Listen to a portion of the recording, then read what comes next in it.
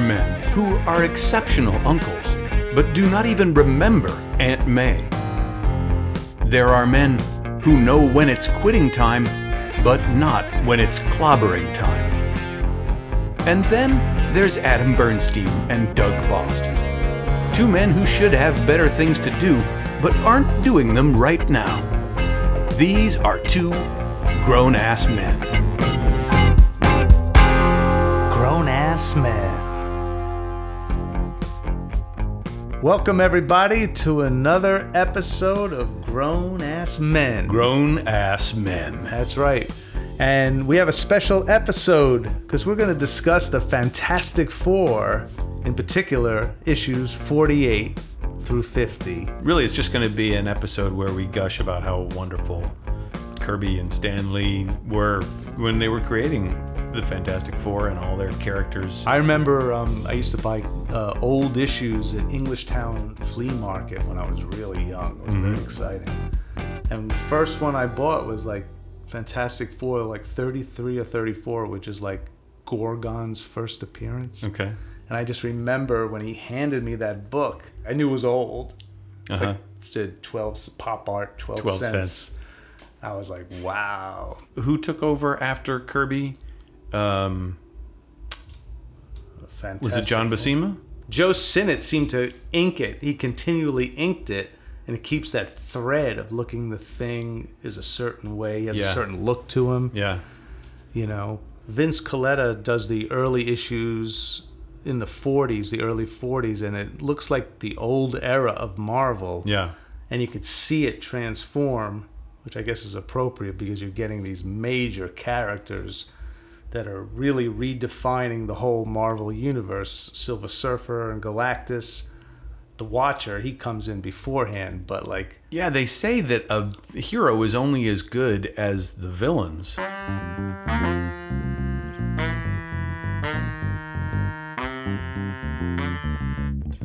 And there's no character or comic book that had better villains, I don't think, except maybe Spider-Man. That had the Mole Man, Galactus, Silver Surfer, Watcher, the Skrulls.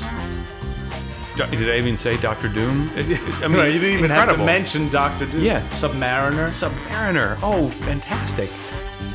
They had the best people to fight. Yeah. The Inhumans. Oh, I love the Inhumans. What amazing imagination to come up with those. So Stan Lee and Kirby had known each other for years, worked together in different ways. They created the Fantastic Four together.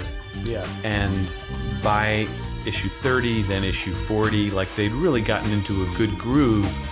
They're very engaged. They're really interested. When you read these issues, like these are not bored, creative people. Right. They are into it. They're giving each character a really good, some breathing room and giving them a lot to do and say, and their story arcs also can't be contained within one or even two issues. Right. They've got the Inhumans.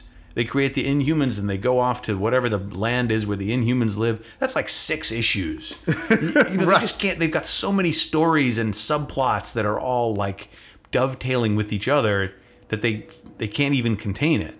And then they get to this point where it's issue 48, and in my mind, they hit this pinnacle where it's this 3-issue arc about Galactus. And it's the first time that Galactus has ever appeared. Right. The Fantastic Four don't understand what's going on, but suddenly the sky is made of fire. Right. All over the Earth, the sky is made of fire, and the people of Earth are panicked. Right. And they think that maybe the Human Torch did it, so they're mad at him. And then the sky... I mean, that's pretty incredible that they think he's so powerful that he could set the whole sky on fire. They don't know. And a few pages later, the sky is entirely made of rocks.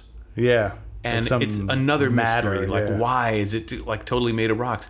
And then it turns out that the Watcher has been trying to hide the Earth from Galactus. Right. So he took flame and he coated the Earth with flame. And then flame wasn't working, so he took rocks and he tried to hide the Earth beneath this crust of rocks in the sky. but none of it worked. The Silver Surfer still found out that Earth was here and came Right. and then brought Galactus. But I love the idea of that the Watcher's trying to protect us. And the Watcher just seems like Old Testament God. You know, like The Watcher? Yeah, like very participatory. He intervenes, and he's dressed like a monk. Right. You know, he's kind of like dressed like a Buddhist monk, except he's in white. There's a few panels. Kirby really loved to draw the Human Torch. I mean, he could draw all these characters so beautifully. But there's a panel in, I think it's issue 49, where the Human Torch goes supernova in order to go into another dimension Right. and get the ultimate nullifier. And there's this one panel, I want to make it my Facebook profile image. Right. It's so gorgeous. Yeah, I love that. The coloring, and I just love how the Watcher's like, all right, man, Johnny Storm, you're going to see some shit that nobody has seen. You shall travel by time-space distortion. We must force open the very fabric of time itself. Let it be done now. That's awesome. And he just does it, no hesitation. Yeah. Oh, Johnny. Yeah. Johnny's brave. He's real. You know, some people write him as being like a jerk. But it seems like that was what was unique and amazing about the Fantastic Four right away, that he really develops them emotionally, each character and their relationships. They all have their own unique relationships with each other. And it's all developed constantly. Johnny Storm and the Thing have their thing. You know, Sue has her relationship with all of them that's very unique. And I was really struck by that. I felt like I really care about those characters. Yeah. If you're going to have such far out villains or adversaries, what are you going to... I don't know if Silver Surfer is the villain, but like... One of the things that I thought was kind of interesting was that they got to this point where they'd come up with so many different villains for the Fantastic Four, and they thought, how are we going to top this? Well, we've got to come up with somebody who's basically a god.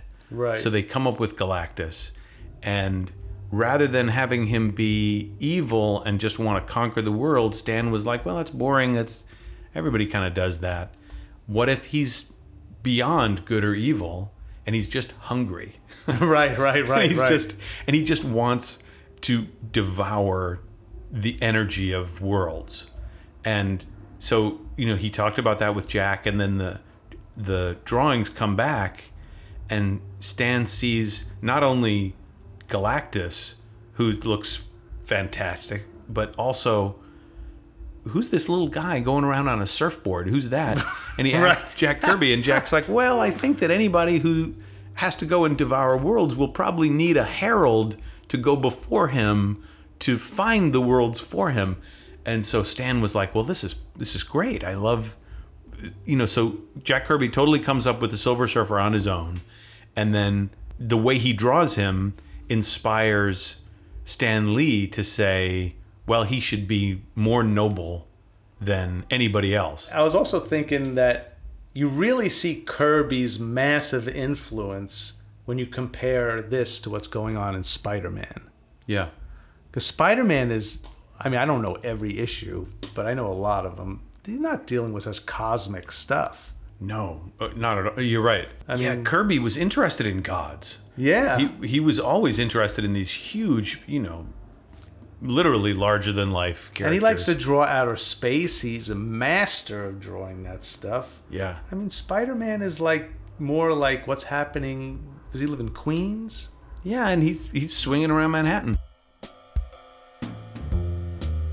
But the things that Kirby's able to bring to it are like the collages. Yeah. It's drawing, but there's some photography, and then there's space in the background. Like, he's able to do all kinds of really wild stuff. Spider-Man is just very about being on the planet Earth.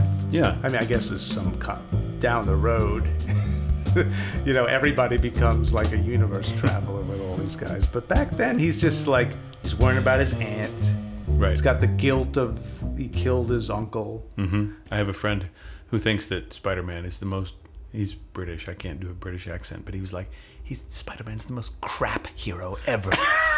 all he can do is swing around Manhattan. You take him out of Manhattan, he's useless. It's kind of true. Spider-Man's very conflicted. The Thing is conflicted very internally, but no, it doesn't affect anybody else.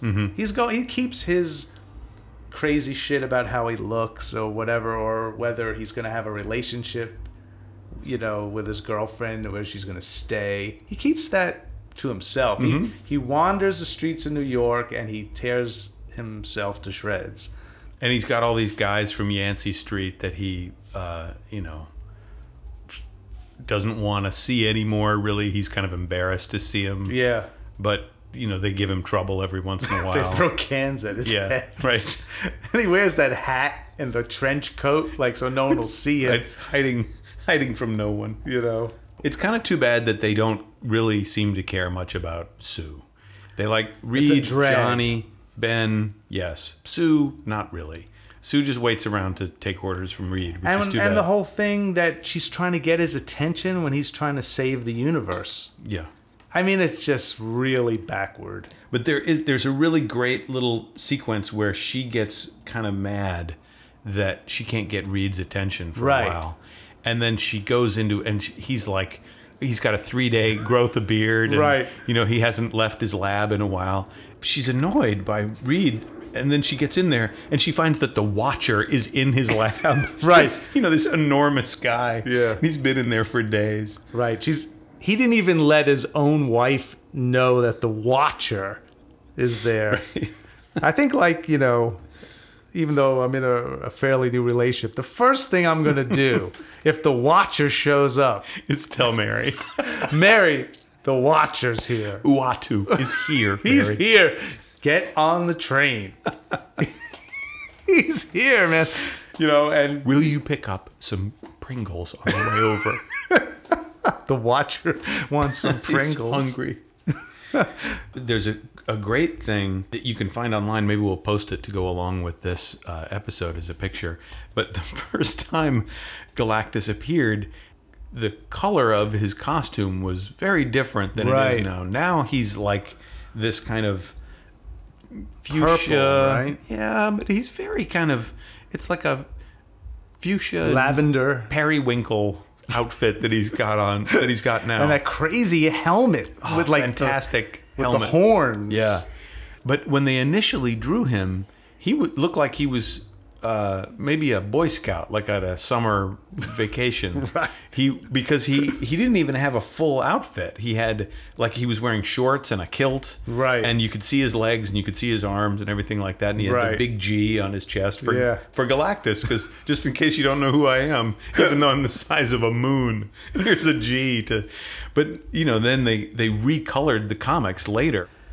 It really reminds me, Stan Lee and Kirby remind me of the Beatles. They're just tapping into this creative thing and they're going crazy with it on the super high quality.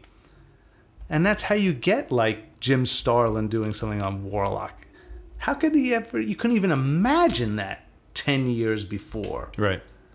It reminds me also of something that you said a couple of weeks ago, which is that the best product got the most love. Yeah. That Spider-Man and the Fantastic Four were the big titles for Marvel. They were the best. And they were written better. The art was better. The ideas were more interesting. And then the other titles fell off pretty quick. The stories in the Avengers are not nearly as interesting as the Fantastic Four and Spider-Man. Right. Daredevil stories are not nearly as interesting as Spidey. Yeah. One of the other reasons that these issues are so good is the Marvel method of making comics, which was completely different than what DC was doing. DC Comics had an actual script. Yeah, they were sticking with the way that people had been doing comics for years, which is that a writer would sit and write down a script, give it to the artist, and the artist would get the script into all the word balloons, and you would, really structure the comic like that. And the way Marvel worked, for whatever reason, Stan Lee, I think, really championed working like this. And I think people like Jack Kirby wanted to work like this is that they would just talk about the idea and they would outline it and they would say, I think it should be like this. And what if there's a character who does this? And in the end, I hope there's a pirate ship, and they would come up with an idea and then Kirby would draw a rough sketch of everything and then go back and then they would collaborate on what the script was and Stan would write the words. It again reminds me of the Beatles so much. If you really explore how they created stuff, it's like, who has the best idea? That's what we're running with. Mm-hmm. George Harrison's the guitar player, but all right, he's going to play something else on this because Paul has the better idea for that solo. Mm-hmm. There's so many issues of Fantastic Four which are just chock full of stuff. It's amazing. Is it crammed with ideas? Yeah. So they started in 61, and the issues that we just read, 48 to 50, are 66. Mm-hmm. All right, so they're doing one a month. 5 years. That's a lot. That's, plus they're doing Thor and Daredevil and Spider-Man and Iron Man. Yeah, Iron Man starting and the Hulk. Sure. Right? And Captain America and the Avengers. I mean, what else? And plus there's, the cowboy books. And there's some romance books. And there's I guess a lot there's of some titles monster going out at stuff. the same time, yeah. That's a lot of books. Yeah. And, it's great. He's gotten to live long enough to see how great his legacy is. He's living it. We just saw the Ant-Man movie, which we both felt was not so good. Yeah. Stinko. It reeked. Oh, my God. Stinko Ant-Man movie. But, Stan gets his cameo, in every Marvel movie, and he's like, man, this was something I created when I was hanging out on my couch. There's also a lot of, I'm probably reading too much into this, but there's a lot of Beach Boys stuff in this. There's the Silver Surfer. They're worried. Johnny looks like... He looks like Al Jardine. Yeah, he looks like Al Jardine, exactly. And then the Fantastic Four riding around on this bike that kind of looks like one of the Beach Boys Hondas. Yeah. And at the beginning of issue 48, they're really worried about the vibrations are bad. Yeah. Here's something you may not know. It came as news to me. I hope you'll all agree. It's a new vibration. Al Jardine is Johnny Storm. Al Jardine. No, it isn't like Johnny Storm. No, it isn't. Al Jardine. No, it isn't like Johnny Storm. Anything else?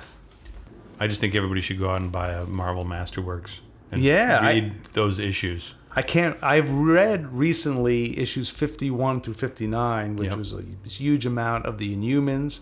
Has that famous one, issue 51, This Man, This Monster, which is about the great. Thing, yes. Oh, that's such an awesome book. Is that the one where he's been taken over by the That molecule? weird guy who zaps his powers, Yeah.